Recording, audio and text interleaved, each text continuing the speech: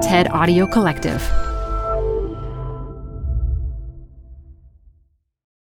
This episode is brought to you by Progressive Insurance. Whether you love true crime or comedy, celebrity interviews or news, you call the shots on what's in your podcast queue. And guess what? Now you can call them on your auto insurance too with the Name Your Price tool from Progressive. It works just the way it sounds. You tell Progressive how much you want to pay for car insurance, and they'll show you coverage options that fit your budget. Get your quote today at Progressive.com to join the over 28 million drivers who trust Progressive.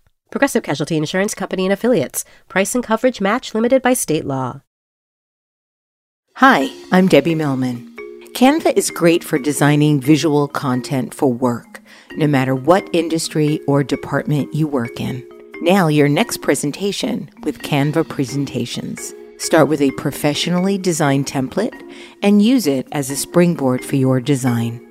It's a serious time saver. Time to present but can't be there in person? Enter Canva Talking Presentations. Record yourself presenting and add your talking head to your slides so your audience can watch your perfected presentation anywhere, anytime. Start designing today at canva.com. Designed for work. You know, like I couldn't go to Barnes & Noble and pick up, say, Computer Arts Magazine or Net Magazine and look through the pages and see someone that looked like me doing this. I couldn't see that. This is Design Matters with Debbie Millman. On this episode, Debbie talks with Maurice Cherry about his education and career and about why the profession of graphic design has been so slow to acknowledge Black designers. Black people were barely free 100 years ago, so certainly they weren't thinking about us as being graphic designers. Here's Debbie, first with a couple of messages, then her interview with Maurice Cherry. My friend Khoi Vinh is an internet pioneer and the senior director of design at Adobe. He's also the host of a fantastic podcast called Wireframe, a show for designers and the design curious about how UX can help technology fit into our lives. And now, with the pandemic upending culture, a new season of Wireframe is investigating how COVID-19 affects the work we all do. Just search Wireframe in your favorite podcast app like the one you're listening to right now, and you'll find 3 seasons of original episodes. I'll also include a link in my show notes. Big thanks to Adobe and Wireframe for supporting Design Matters. Also, I want to share a brand new and very special podcast with you today. It's called Dear Therapists, and it is hosted by my friend Lori Gottlieb and her friend Guy Winch. They're acclaimed therapists and advice columnists, and Lori wrote the New York Times best-selling book, Maybe You Should Talk to Someone.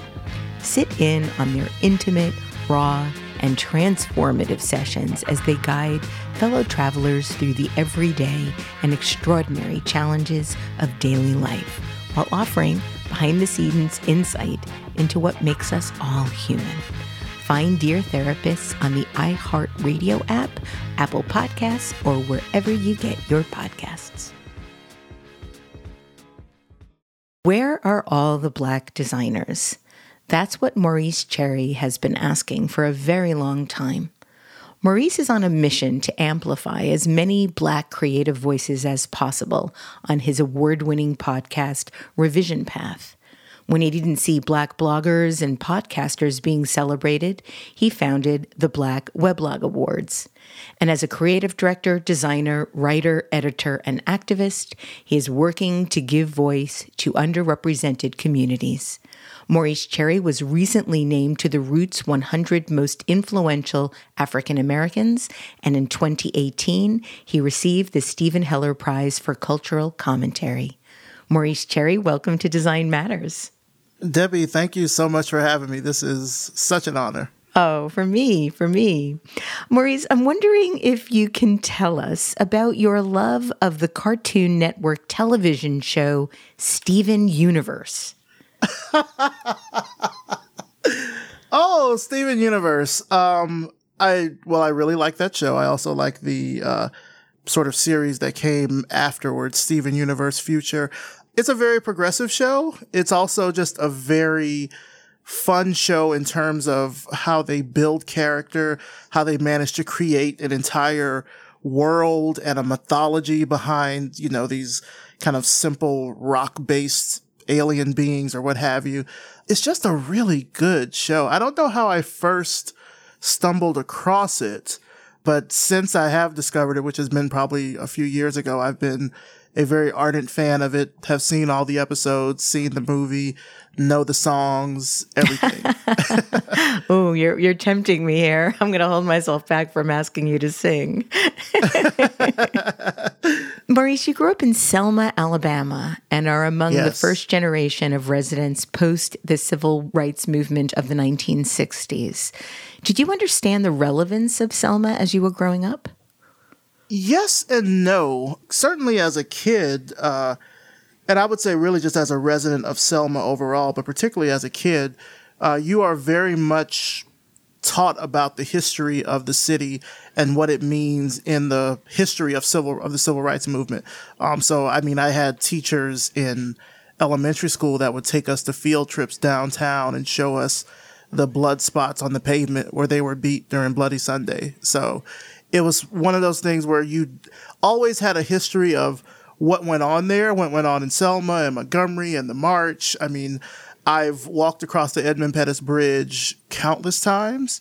And so it's something that certainly as I was growing up, I had no idea about it. I just knew that I was in this very small southern town and we knew about the history of it, but there wasn't really that much outside of it that I knew. It was very much a bubble. It was Selma, it was Montgomery, it was kind of, you know, just South Central Alabama in general.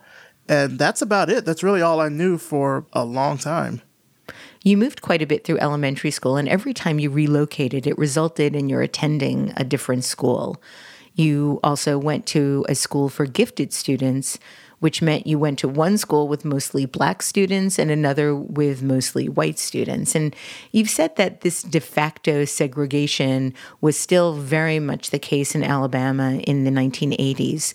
What was that like for you?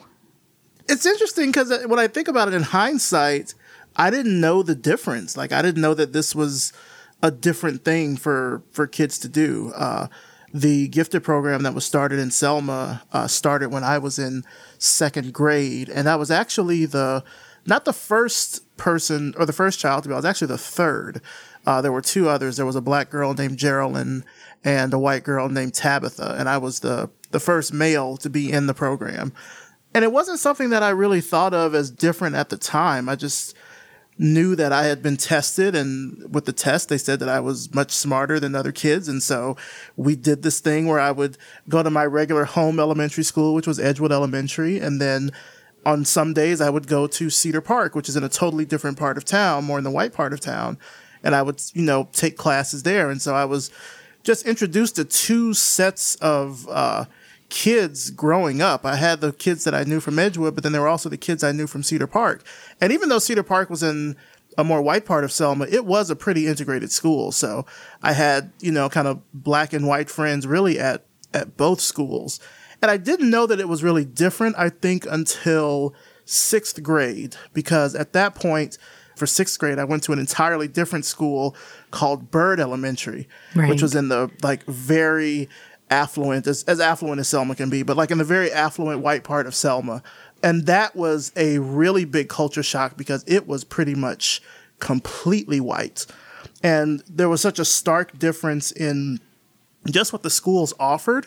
Like, we went to Byrd and they had computer labs and they had custom menus that you could get for lunch. And then I would go to Edgewood and it's like the same rectangular pizza on styrofoam trays. Like, it was just totally, completely different. It wasn't until seventh grade when the various elementary schools kind of merged into two middle schools that these worlds kind of started to collide a bit. From eighth grade on to graduation from high school, my gifted class was actually also in the same school. So in the later years of my education, it certainly wasn't something that was that different. I just went to an extra class. You've said that when all the schools merged, that this time of your life was enlightening for several reasons. One, because of school, another because your older brother went off to college, and one because this was shortly after your parents split up. And I read that you were actually relieved when your parents got divorced. I was too, actually. I was really curious. Why were you relieved? Wow, you really did your research. Because I'd never really talk about that. Why was I relieved? For several reasons. The first reason is that my mother's side of the family and my father's side of the family never got along. And my father's side of the family kind of always felt like I was taking my mom's side of the family in things, which was really odd. But then my father's side of the family didn't really live in Selma like my mom's side did. So it was this weird sort of push-pull kind of tension just between the two families themselves. I would wager my parents at that point probably just weren't getting along. I mean, I'll talk about it. Why not? At the time, my dad was pretty strung out on drugs. And basically just the relationship between him and my mother just splintered and fractured to the point where there was no sort of way to reconcile that. I mean, there was abuse, there were things getting stolen, there were drugs, like it was a whole thing. And so I was very relieved because he, one, was never really around and never set a good example as to like, oh, this is who you should be as like a man and as a person, which was interesting because he was that when I was younger. It was very much me seeing his sort of gradual decline as he got older and as I got older, but over a pretty short period of time. I would say probably from the ages of like 6 to 13. Because I remember being 6 years old and my dad was an engineer at GE. He worked in plastics, very smart guy. And then like by the time I was 13 and I was heading into middle school, he was, running the streets, hooked on drugs, pawning what he could. And it was a relief because like, who wants to be around that? Yeah. You go to sleep and you've got like a television in your room or something, then you wake up and your father's unplugged the TV and he's like going out the window with it. Like you don't feel any sort of sense of permanence or safety. Not just in the fact that, he's kind of connected to a more nefarious element, but also just like, you don't even know if you're going to have your stuff when you wake up in the morning because he might have pawned it for a quick fix. And so I was relieved when they broke up and divorced, because like, who wants to be around that? Nobody wants to be around that. That's not as I can look back at it in hindsight and say that's not a good environment for a child, but like, it just wasn't good in general. And then like I share his name, like I'm a junior. So, yes. and we look alike. And I would always get told by members on my mom's side of the family how much I looked like him, which then also had this weird level of tension because they treated me differently because I looked like him. And I'm like, look, I can't control that. That's genetics. I can't do anything about that, So when they broke up, I was very relieved because at least it meant some level of safety and some level of hopefully normalcy. Like, who wants that as you're growing up? It's just not a very stable environment, I think, for a kid to be in. You've spoken about how artistic your brother is, your older brother, but also how difficult his life has been. I believe he was incarcerated and he also had problems with drugs. And how much he bullied you growing up. Between your dad and your brother, Maurice, you were treated rather badly. Oh, yeah. How did you survive? How did you make it out? Because you are just so extraordinary. Wow. How did I make it out? It's something that I don't really, I think, look back on and sort of wonder like, wow, I made it out, because at the time you're just trying to make it through, As at the time when all this is happening. So just to kind of put this in context, I think I was around 13 years old when my parents divorced. My brother went off to college when he was 18. So we're 4 years apart. So I was about 14 then. So I was about to like enter high school and I'm like, oh, I've got my own room now and I have like some kind of freedom, but then he unfortunately, got kicked out the first year. and then came back home and then fell into a bad element, then got put into jail. And so it was always this like weird specter around, honestly, like the family name. I mean, Selma is not a big town. So it was just like, now this is like attached to my name.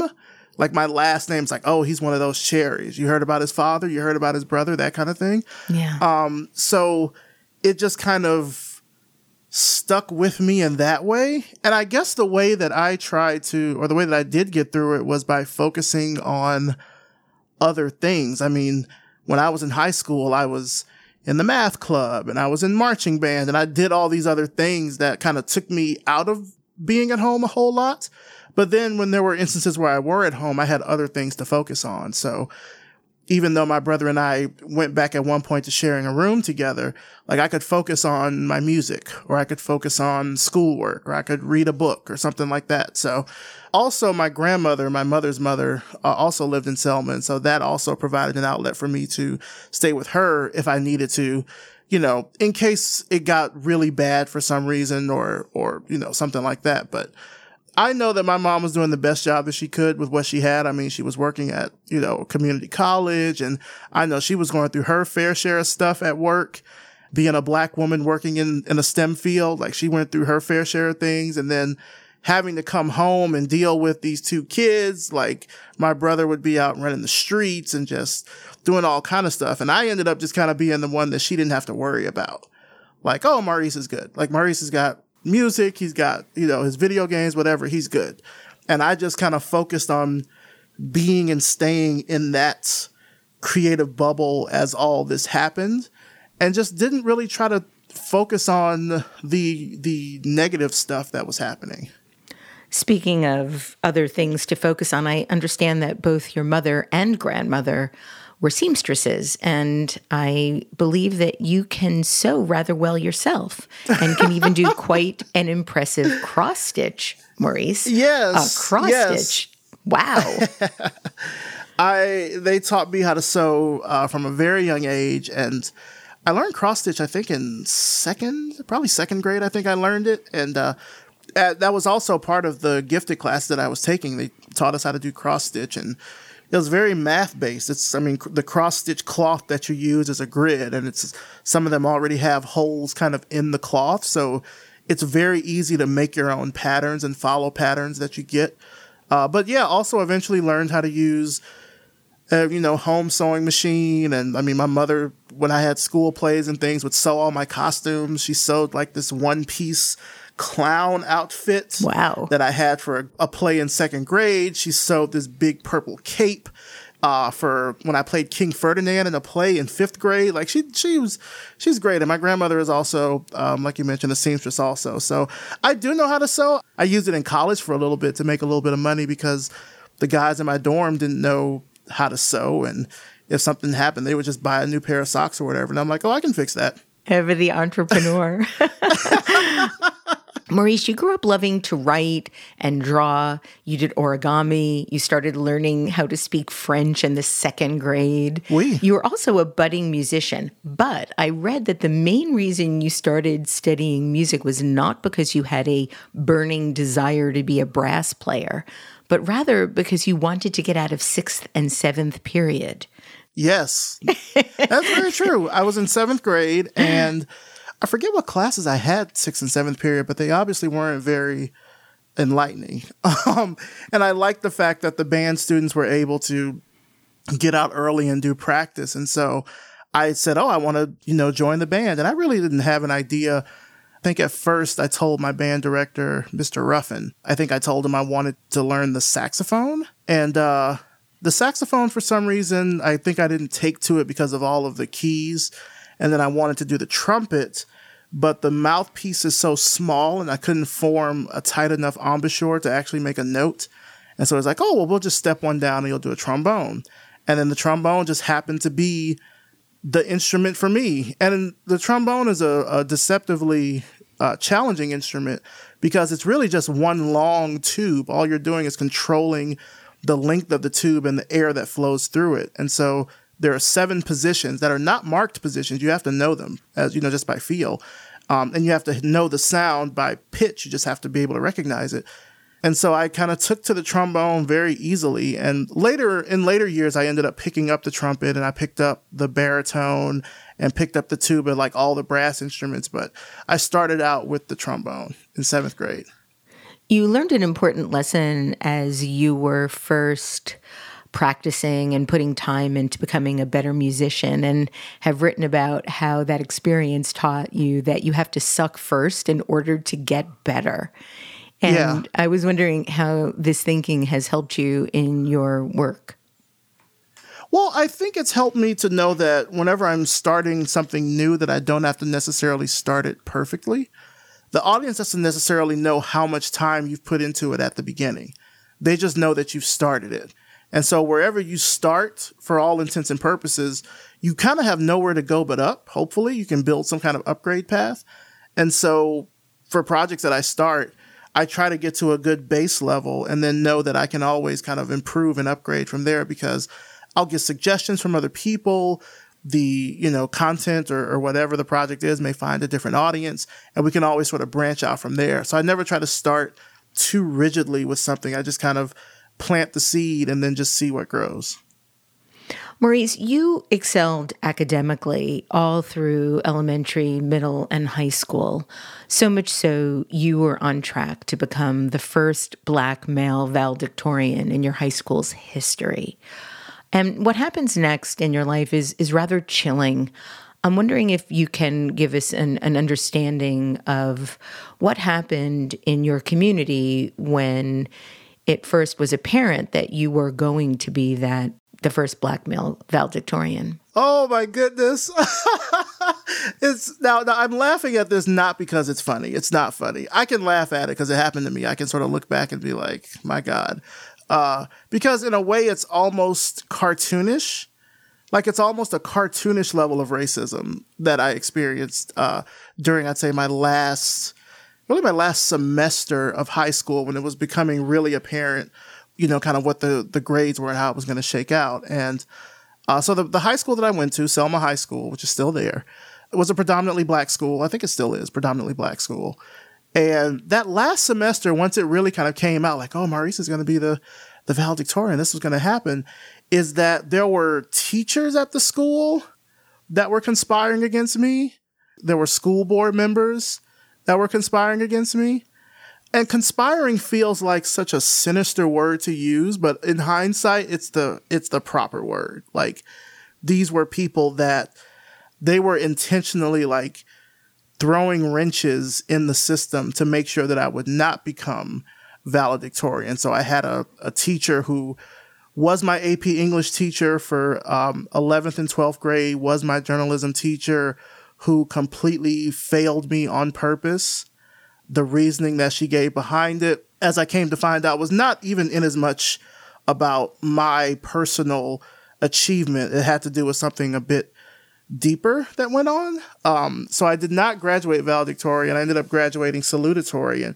But it was one of those kinds of situations where, leading up to me graduating, I was already like ready to get out of Alabama. Like I could not get out fast enough. But Maurice, I also not to interrupt you, but I do think it's important to mention, I mean, I don't know if this is true, but in my research, I found that you were also sent death threats. That is true. I'm not meaning to gloss over all that, but yeah, some of this I haven't really mentioned a lot because like my mom doesn't even know about some of this stuff. I mean, I try to keep as much of it away from her as possible, but why didn't you? So what made you want to hide this from her in 12th grade? Here you are, number one in your class. You are exceeding on every level, and then teachers start changing your grades. You start getting death threats. Your student guidance counselor wouldn't give you access to college applications or vouchers. Oh, that's right. I forgot about her. They insisted that you attend a local community college to study auto mechanics and HVAC rather than go on to a state or an out-of-state college. So why did you want to keep this from your mom? Honestly, it was for the same reasons that I mentioned before around, like, I didn't want to have to be the one that she had to worry about. Oh. Like, she already had to deal with, like, this shitty ex-husband, and, like, she's got to deal with this other son that's, like, running the streets and in trouble with the law. Like, I don't want to have to be another source of stress. And, she was already dealing with stuff at work too.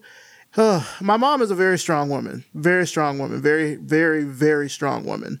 And her dreams were not to stay in Selma and raise a family.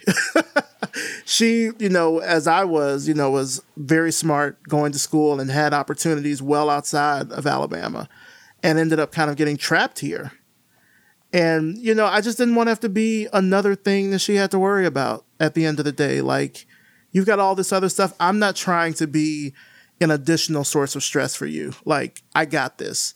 Are any of those teachers that tried to hold you back aware of how far you've come? There definitely are some teachers that I had from back then that are still teaching there that know. And unfortunately, they still kind of hold that same enmity. I can't really do anything about that. It's not my job to, to fix that. Like, I've never been asked to come back or speak at my high school. And I've tried to say, I want to come back and talk about how I got through. And no, they don't want to hear it. So, yeah, some of those same teachers are still around, and that's scary. That is terrifying. It is what it is. You ended up getting a job at Kmart to earn your own money to apply to colleges, and you did. You got a full ride scholarship offer to every major college in Alabama, but you didn't want to stay in Alabama. On the last day of high school, you won the largest number of awards, and one was from Morehouse College in Atlanta, Georgia, who not only offered you a full scholarship, you were invited to participate in their Project Space program, which came with an internship at NASA. So you went to Morehouse. Yes, I left Selma 2 weeks after graduation. As soon as I could get all my supplies and stuff together, I was out. I didn't have a party. I didn't say goodbye to anybody. I was out. And so I started off doing the summer program in the summer of 99 in Atlanta at Morehouse. And I think for anyone who lives in the Deep South, and when I say Deep South, I mean like Mississippi, Alabama, probably parts of South Carolina, Tennessee, or North Florida, like Atlanta is the destination. Like, that's our big city to go to. So even as kids, we knew all about Atlanta. Every time we did well on the standardized test. Oh, we're going to go to Six Flags in Atlanta. Like, there was always a lure of Atlanta being like the big city. And so the fact that Morehouse was such a well-known school in the Black community and that I got so many scholarships, my mom was not crazy about it at first. She didn't want to fly there, right? She's like, you're not going to be here. And like, I don't want to have to drive all that far to get there and everything. I think eventually, Moms. she's come. Yeah. I mean, she came to terms with it, but at the time she was not like, she really didn't want me to go somewhere super far, like Stanford or Harvard or something That's like that. where you wanted to go though. Yeah, that's where I wanted to go. I wanted to like go as far as I could possibly go. But Morehouse, I was like, you know what? Sure, why not? I know about Atlanta. It's a good school from what I've heard. I knew about Dr. Martin Luther King going there. And so I knew about Benjamin E. Mays going there. And I knew where it could possibly set me up for life just in terms of the huge network. And I ended up going. You initially started as a computer science and engineering major in an effort to, I believe, mimic Dwayne Wayne from the television show A Different World, but quickly discovered that it wasn't the major for you and changed it to mathematics. Why math? Math is great. I was always good at math. It was one of my best subjects in school. I was captain of my math team in high school. And even with the courses that I took in the summer leading up to that fall semester, I had more credits in math because I took AP Calculus in high school, and then I took Cal 2 over the summer before I started. So I actually was able to start freshman year taking Cal 3, which was not the highest level of calculus you could take, but certainly the highest level as a freshman that you could take. And so I had more credits, and I did the math to see how many credits I could get, to graduate. And switching to math actually would have made me graduate sooner, which I did, instead of staying in this kind of 5-year program with computer science and computer engineering and graduating with a bachelor's and a master's. I initially did want to go into computer science.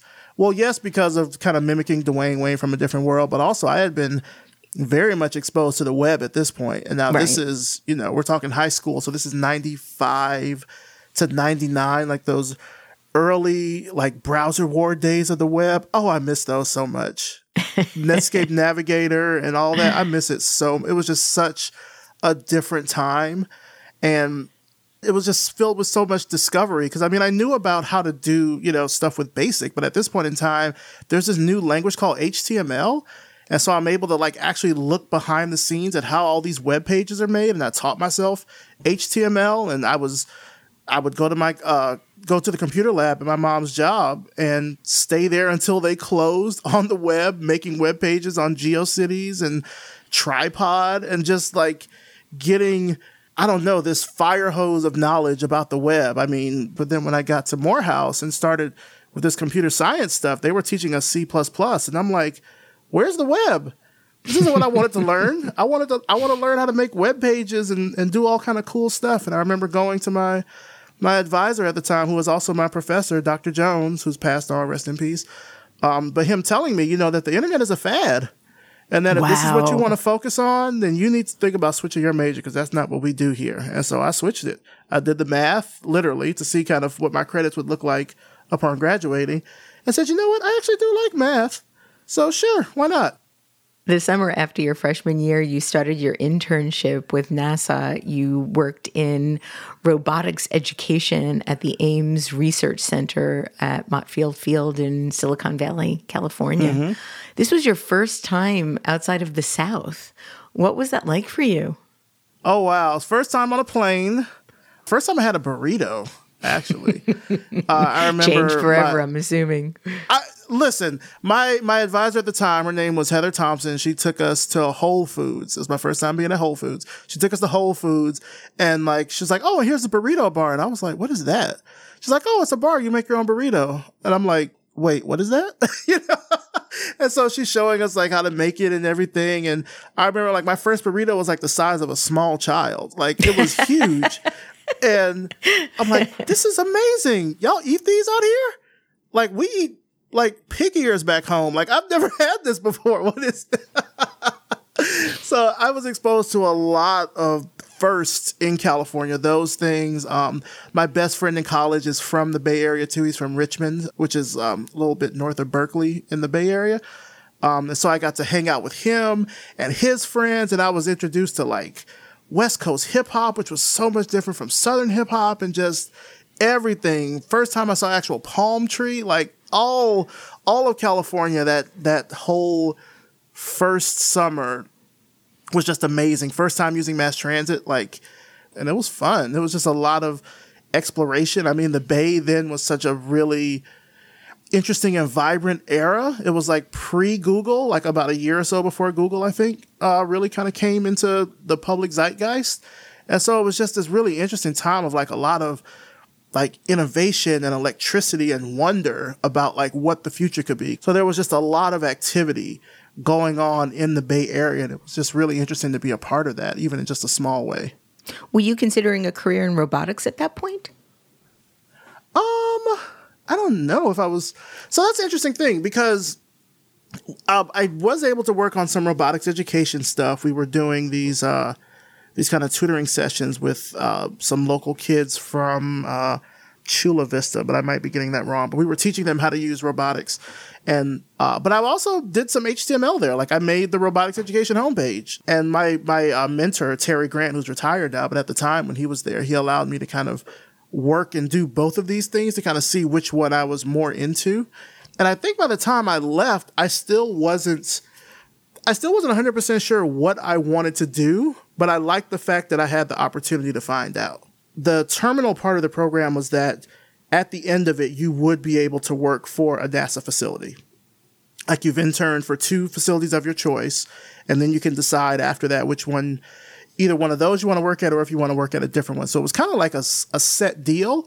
You mentioned the Moffett Field internship. I was doing robotics work. I was doing HTML. And then I did another NASA internship at Marshall Space Flight Center in Alabama, in Normal, Alabama, which is right outside of Huntsville, and was able to work with like human factors engineering and 3D printing. And so like being able to kind of see these things in their industrial kind of stages Because like now 3D printing is something that, makers kind of just do on a Saturday. I was seeing how they did it to create the nose cone for the space shuttle, which was just like, to be exposed to that opportunity to know that this is something that I can do is great. But like, that doesn't necessarily have to be the thing that I did.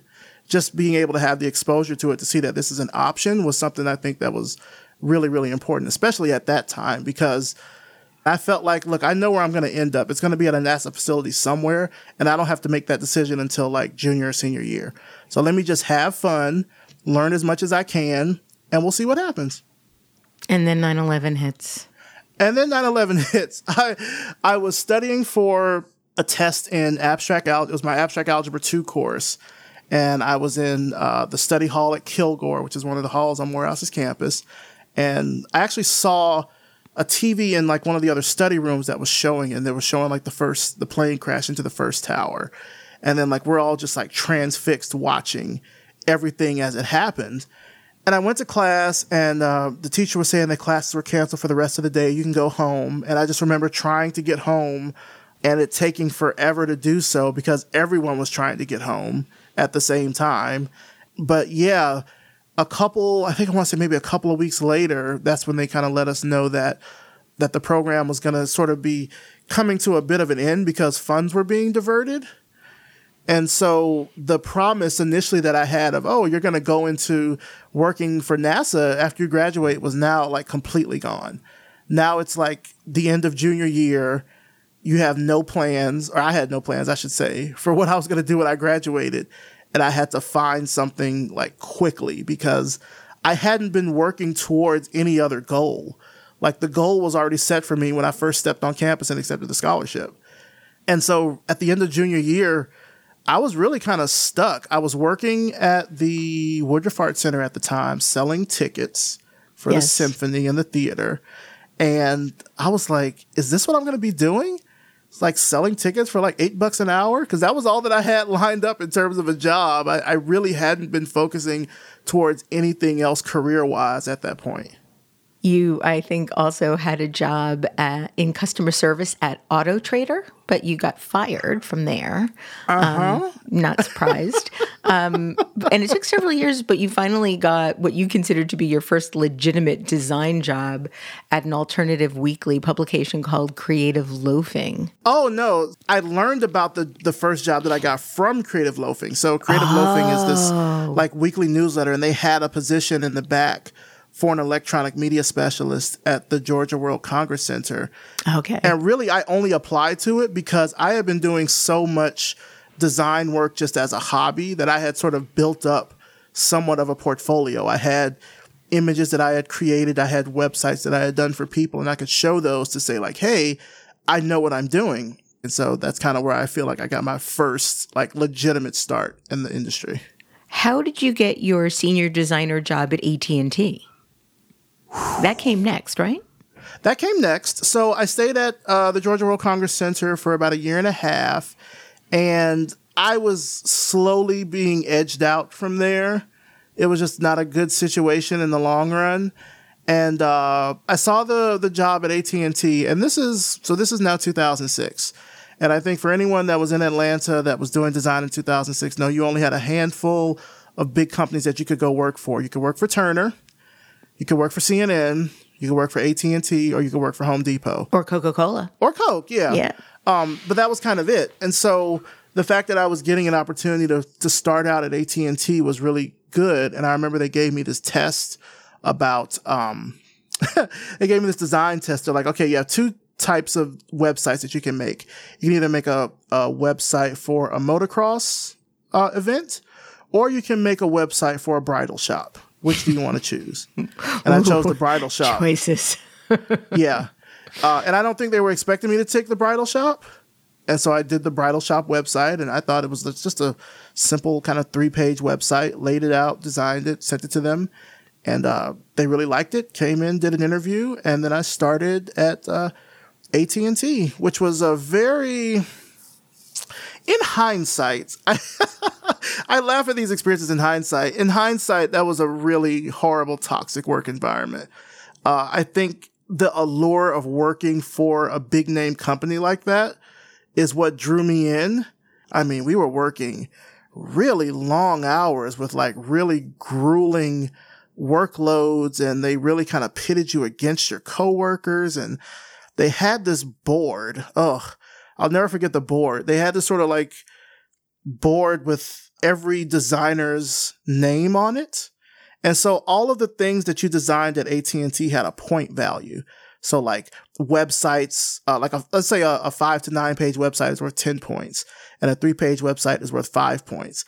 But then if you do these little banners, those are maybe worth 0.5 points or something like that. And so every designer has a quota that they have to meet for the numbers by the end of the week. And so they would have all your names on a board, like a floor to ceiling board, and they had numbers, and they would update the numbers daily. So you always knew exactly where you stood against all your coworkers. So if you were having an off week, everybody knew about it. And if you were having a great week and you were like sitting on top of the heap, everybody was gunning for you. It was a very competitive environment. Wow. Hindsight. It sounds horrific. Yeah. And what happened was, because they had just more work that needed to get done, they would decrease the point value of the items that you made, but then they would up the quota. So like now a 5 to 9 page website may be only 6 points instead of 10. And then the quota you have to reach now is not 40, but 45. So now you got to keep doing more to get this higher number. And there was never a time when we cleared the queue that we were always about 6 months behind in getting work done. It was just a really hellish environment. Sounds like it was probably organized to keep you feeling like you were Yeah, behind. it was very much a production environment. I call it like a design sweatshop. You've said that some of the days there, the stress was so bad, you started living on no-dos and apple juice, and ultimately found out that though you were a senior designer, you were being paid a salary less than a junior designer. In fact, you were making less than the janitor. So I was pissed because I knew that I had really worked my way up there. I had done a lot to try to stay on top of the heap in terms of, my points and everything. I was taking work home and finishing it.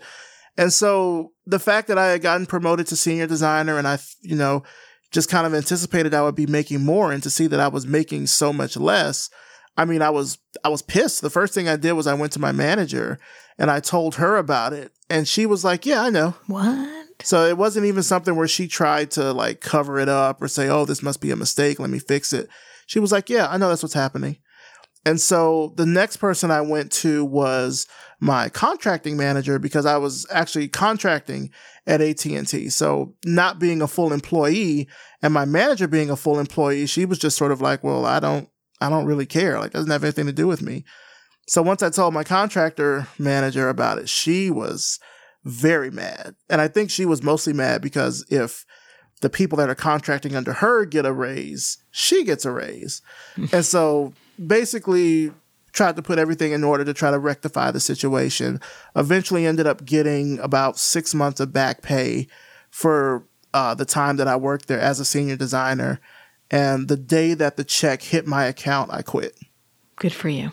And that money, that helped you start your first business. Yes, that's what I used to start my studio. Yeah, bravo. Yeah. At the time, my studio was called 318 Media, spelled with the number 3 and the word 18, so 3EIGHTEEN.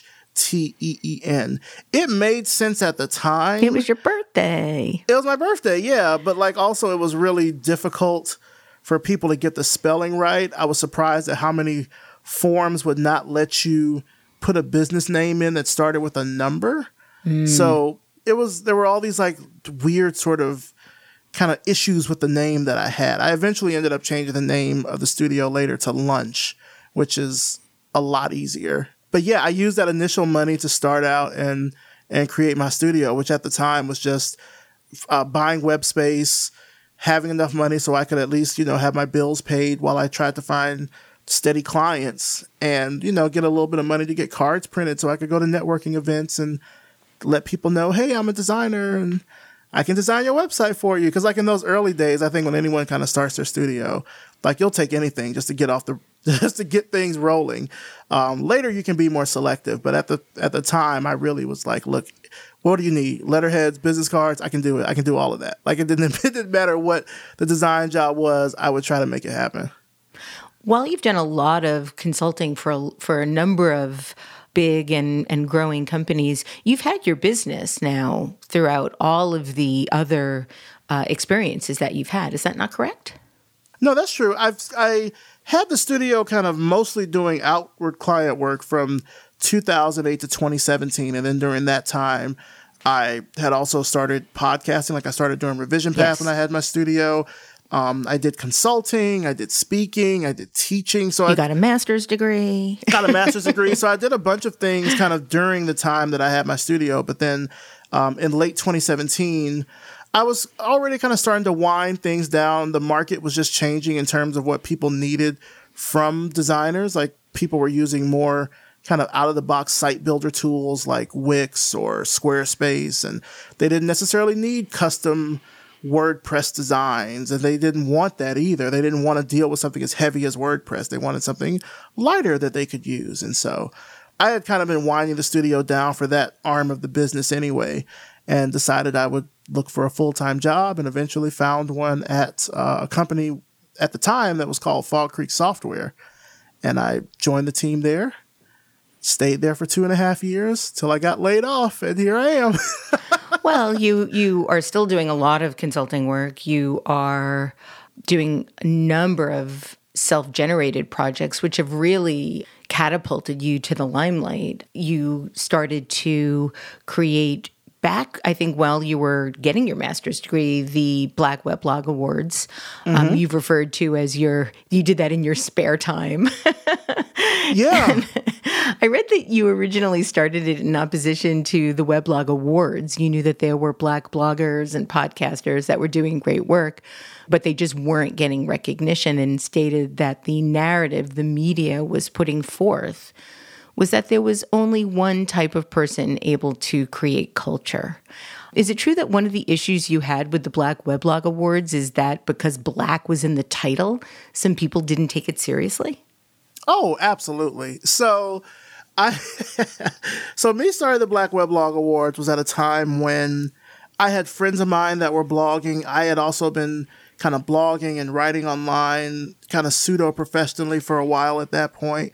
And so I knew that there were people that were doing a lot of great work around blogging that just were not getting any kind of recognition. And some of these people that were doing the blogging are now like entities that people know, such as Jay Smooth or Baratunde Thurston or Afrobella, or like, so people now that are kind of known entities. But at the time, I think we were all just kind of like slogging it out, trying to see if we would get, readers or whatever.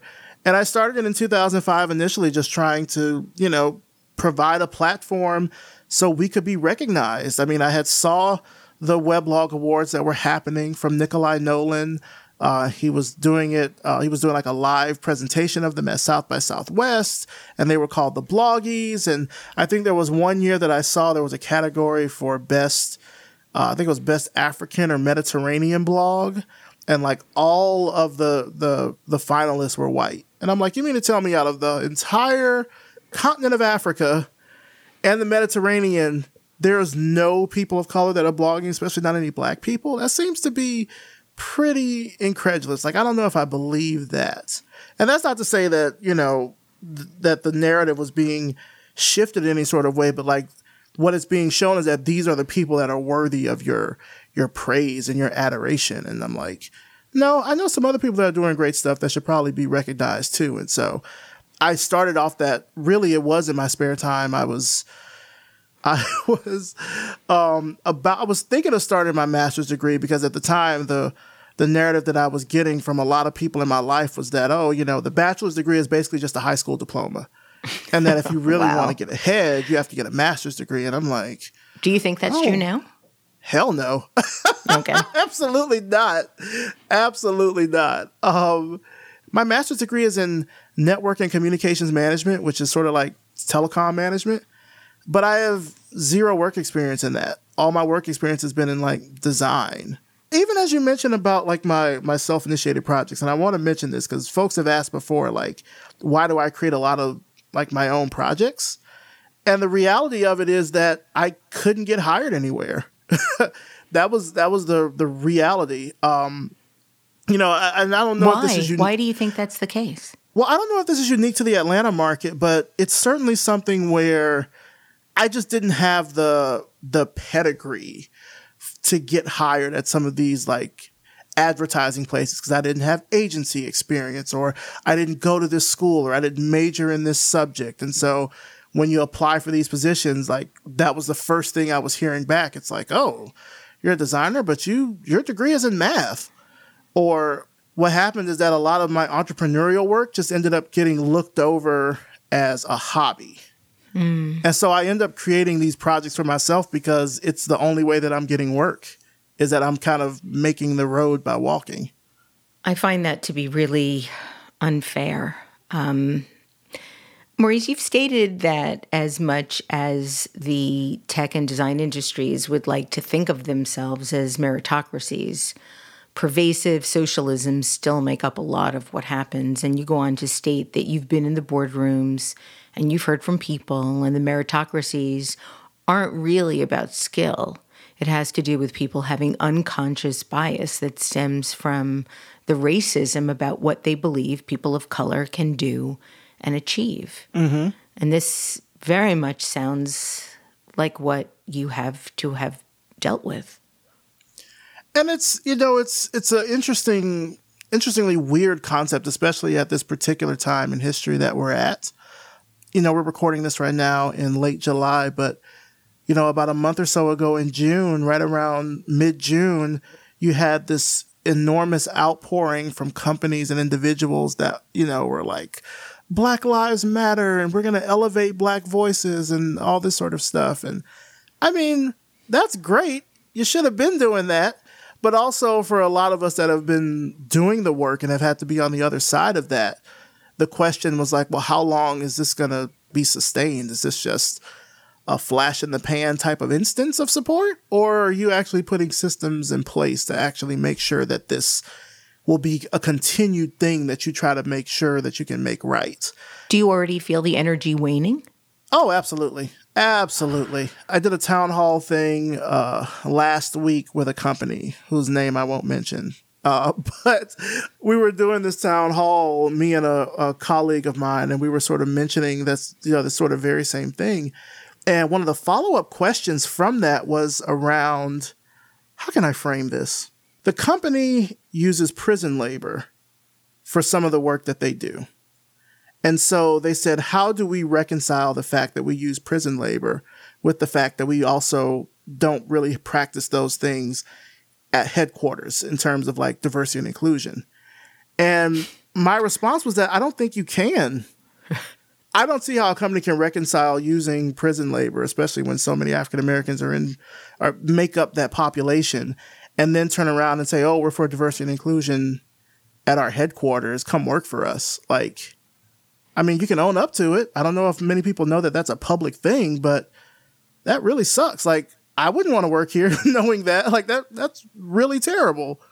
So I do think it's waning, though. I mean, when I look at how this sort of played out in the tech industry, when some of the big tech companies like Google and Facebook and Apple, for example, were being called out for their lack of diversity, this was something that people had to kind of study over years. Like, they had to see if the numbers were increasing or decreasing because these companies now were starting to put out diversity reports.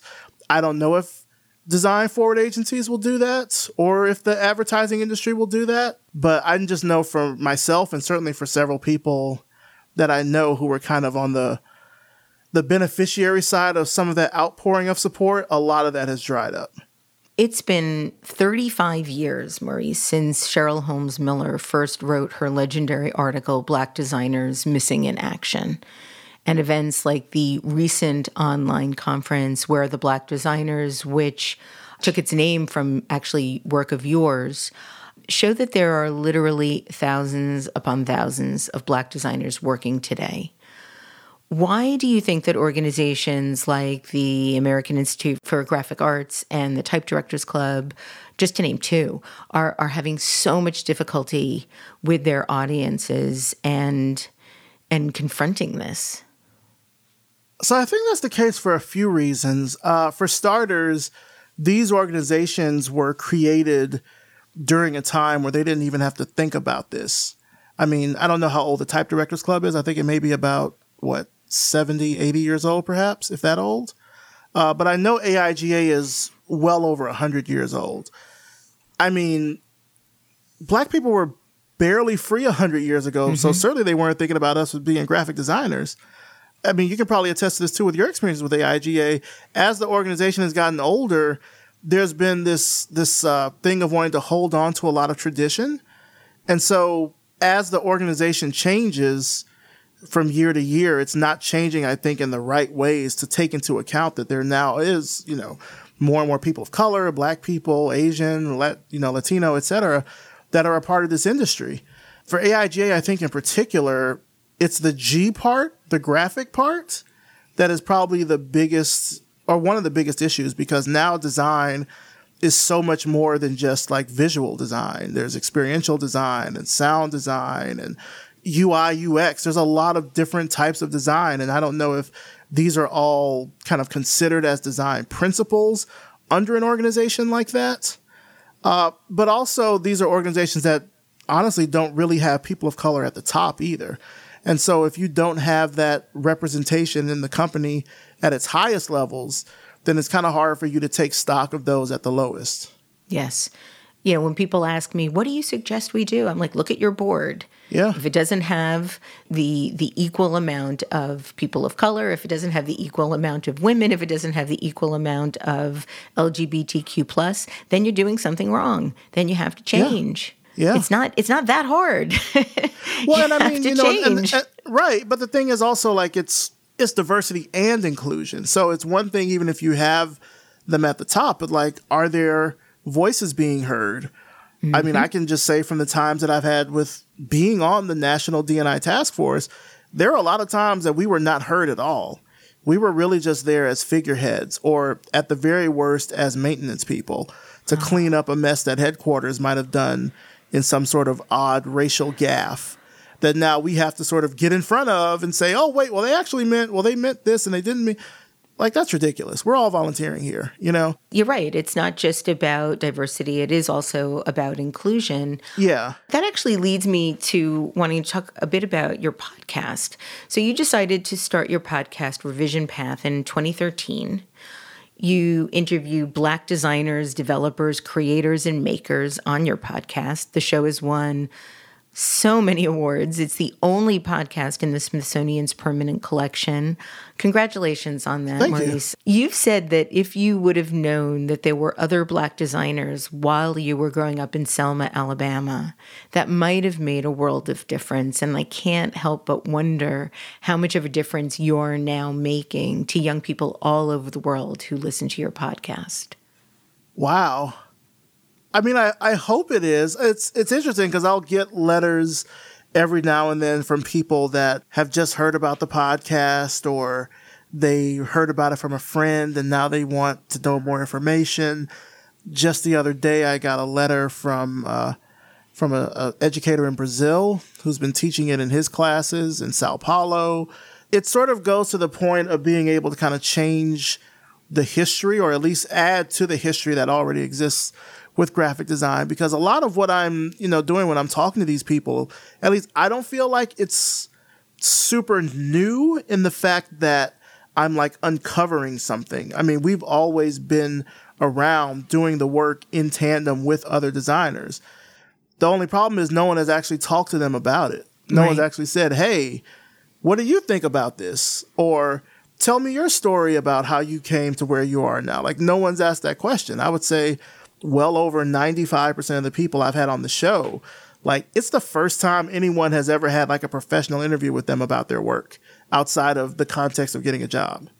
And it makes me think, certainly at those times when, I was sort of trying to find my way, especially in college, trying to find out like what different thing I was going to do, what I was going to go into. I mean, certainly I saw, other role models that look like me in other places, but certainly not in design.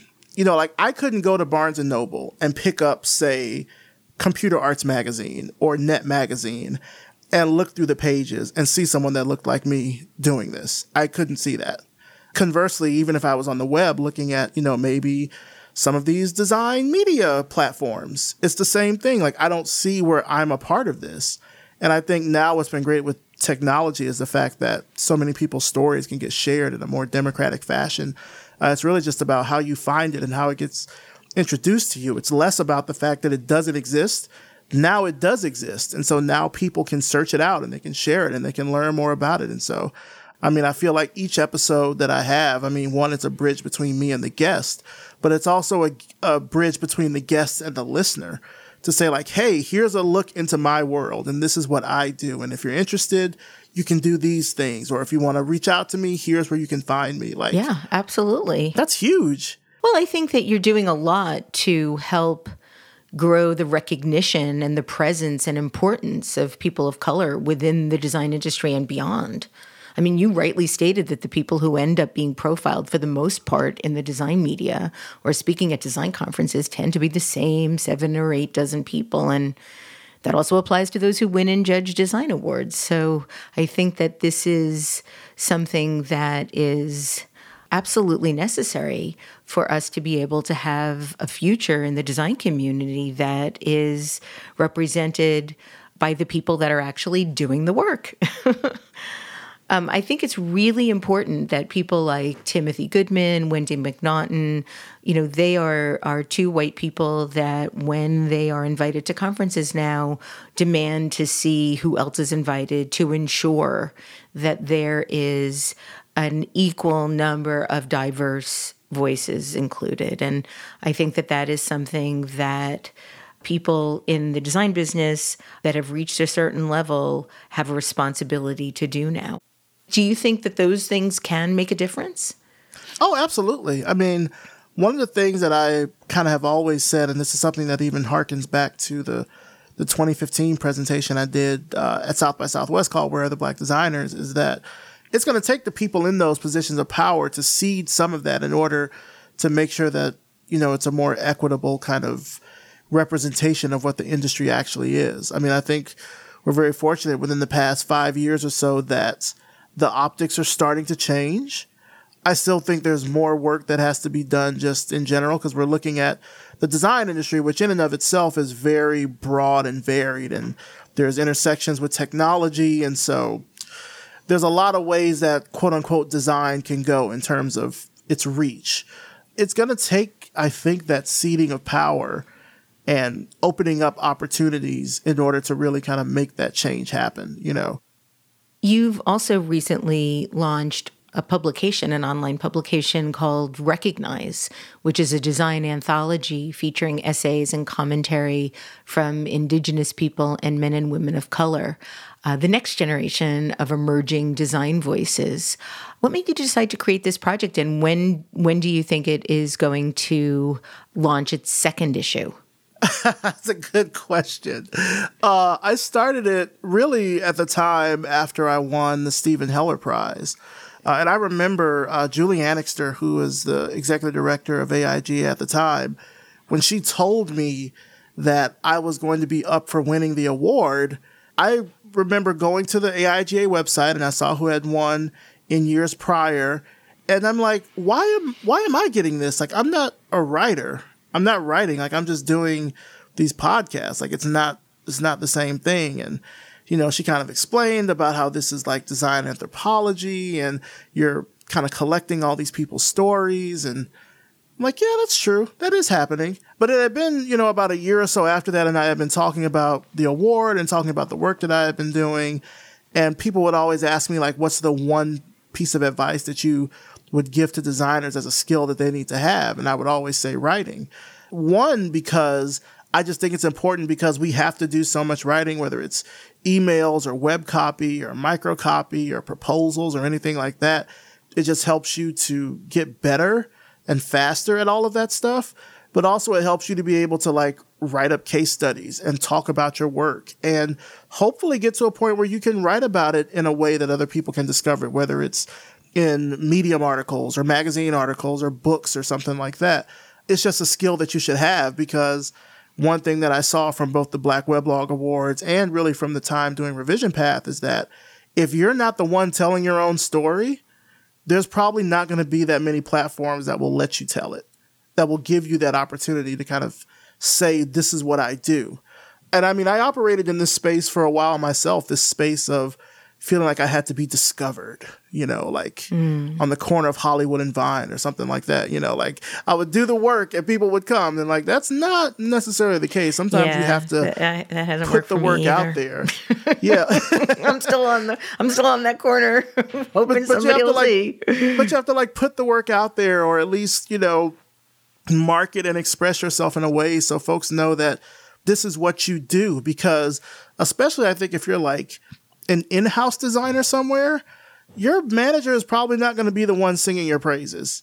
You have to be the one to do that. You have to be the one to be able to talk about the work that you've done and the work that you're continuing to do.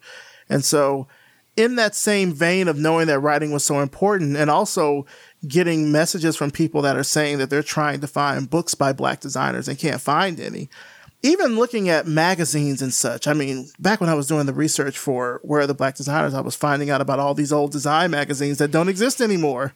Yeah. And seeing how they would talk about diversity and inclusion, if they talked about it at all. So doing Recognize was a way to kind of say, okay, we need to add to the canon that's out there. We need to be able to add to the work that already exists and say, these are our voices. This is what we're talking about. This is what we're interested in. And so the first version of first volume, I should say, of the anthology I did was with Envision. I did it as part of their initial funding. And so we did the first year of it last year in 2019. And then we did do a second volume for 2020. We'll say it's in progress. Let me say that. Basically what I do is I give a word, and then I want people to write around the word. So for the first volume, the word was space. And so people would write about space and how what that concept means to them in terms of design. And then the second word was fresh. And so this came right at the time that the pandemic really started to hit the country. We don't have funding this year. I do want to publish it this year. So if there's any companies that are listening, you know, let me know. Step on up. But I am hoping to scrape things together to publish by the end of this year. We certainly have enough entries, I think, to do maybe a shorter version of it. Fingers crossed, knocking on wood, that will happen. Maurice, my last question for you is about something I noticed on your website. You have an enigmatic new project called Mon Chéri. Yes. Hoping I pronounced that correctly. That's correct. Can you tell us a bit more about what that might be? Yeah, so it's essentially going to be just like a fast fashion clothing line. Ooh. So I had been doing merch through Revision Path on and off for a few years to like middling results.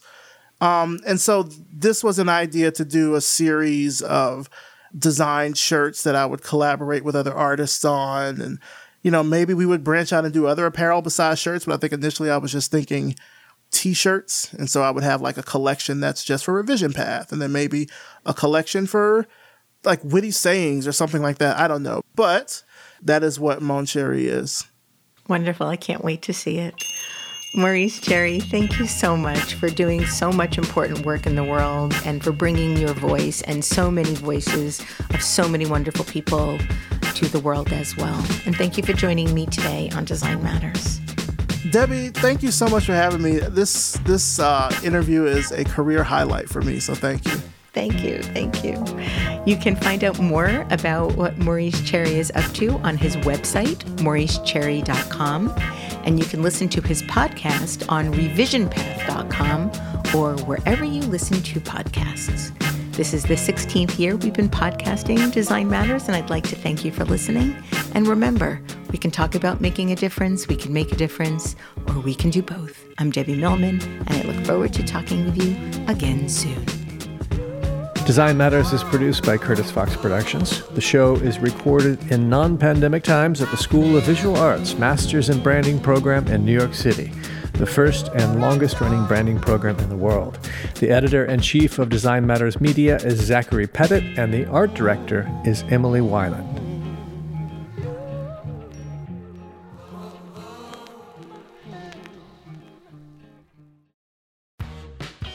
You're growing a business, and you can't afford to slow down. If anything, you could probably use a few more hours in the day. That's why the most successful growing businesses are working together in Slack. Slack is where work happens, with all your people, data, and information in one AI-powered place. Start a call instantly in huddles and ditch cumbersome calendar invites. Or build an automation with Workflow Builder to take routine tasks off your plate, no coding required. Grow your business in Slack. Visit slack.com to get started.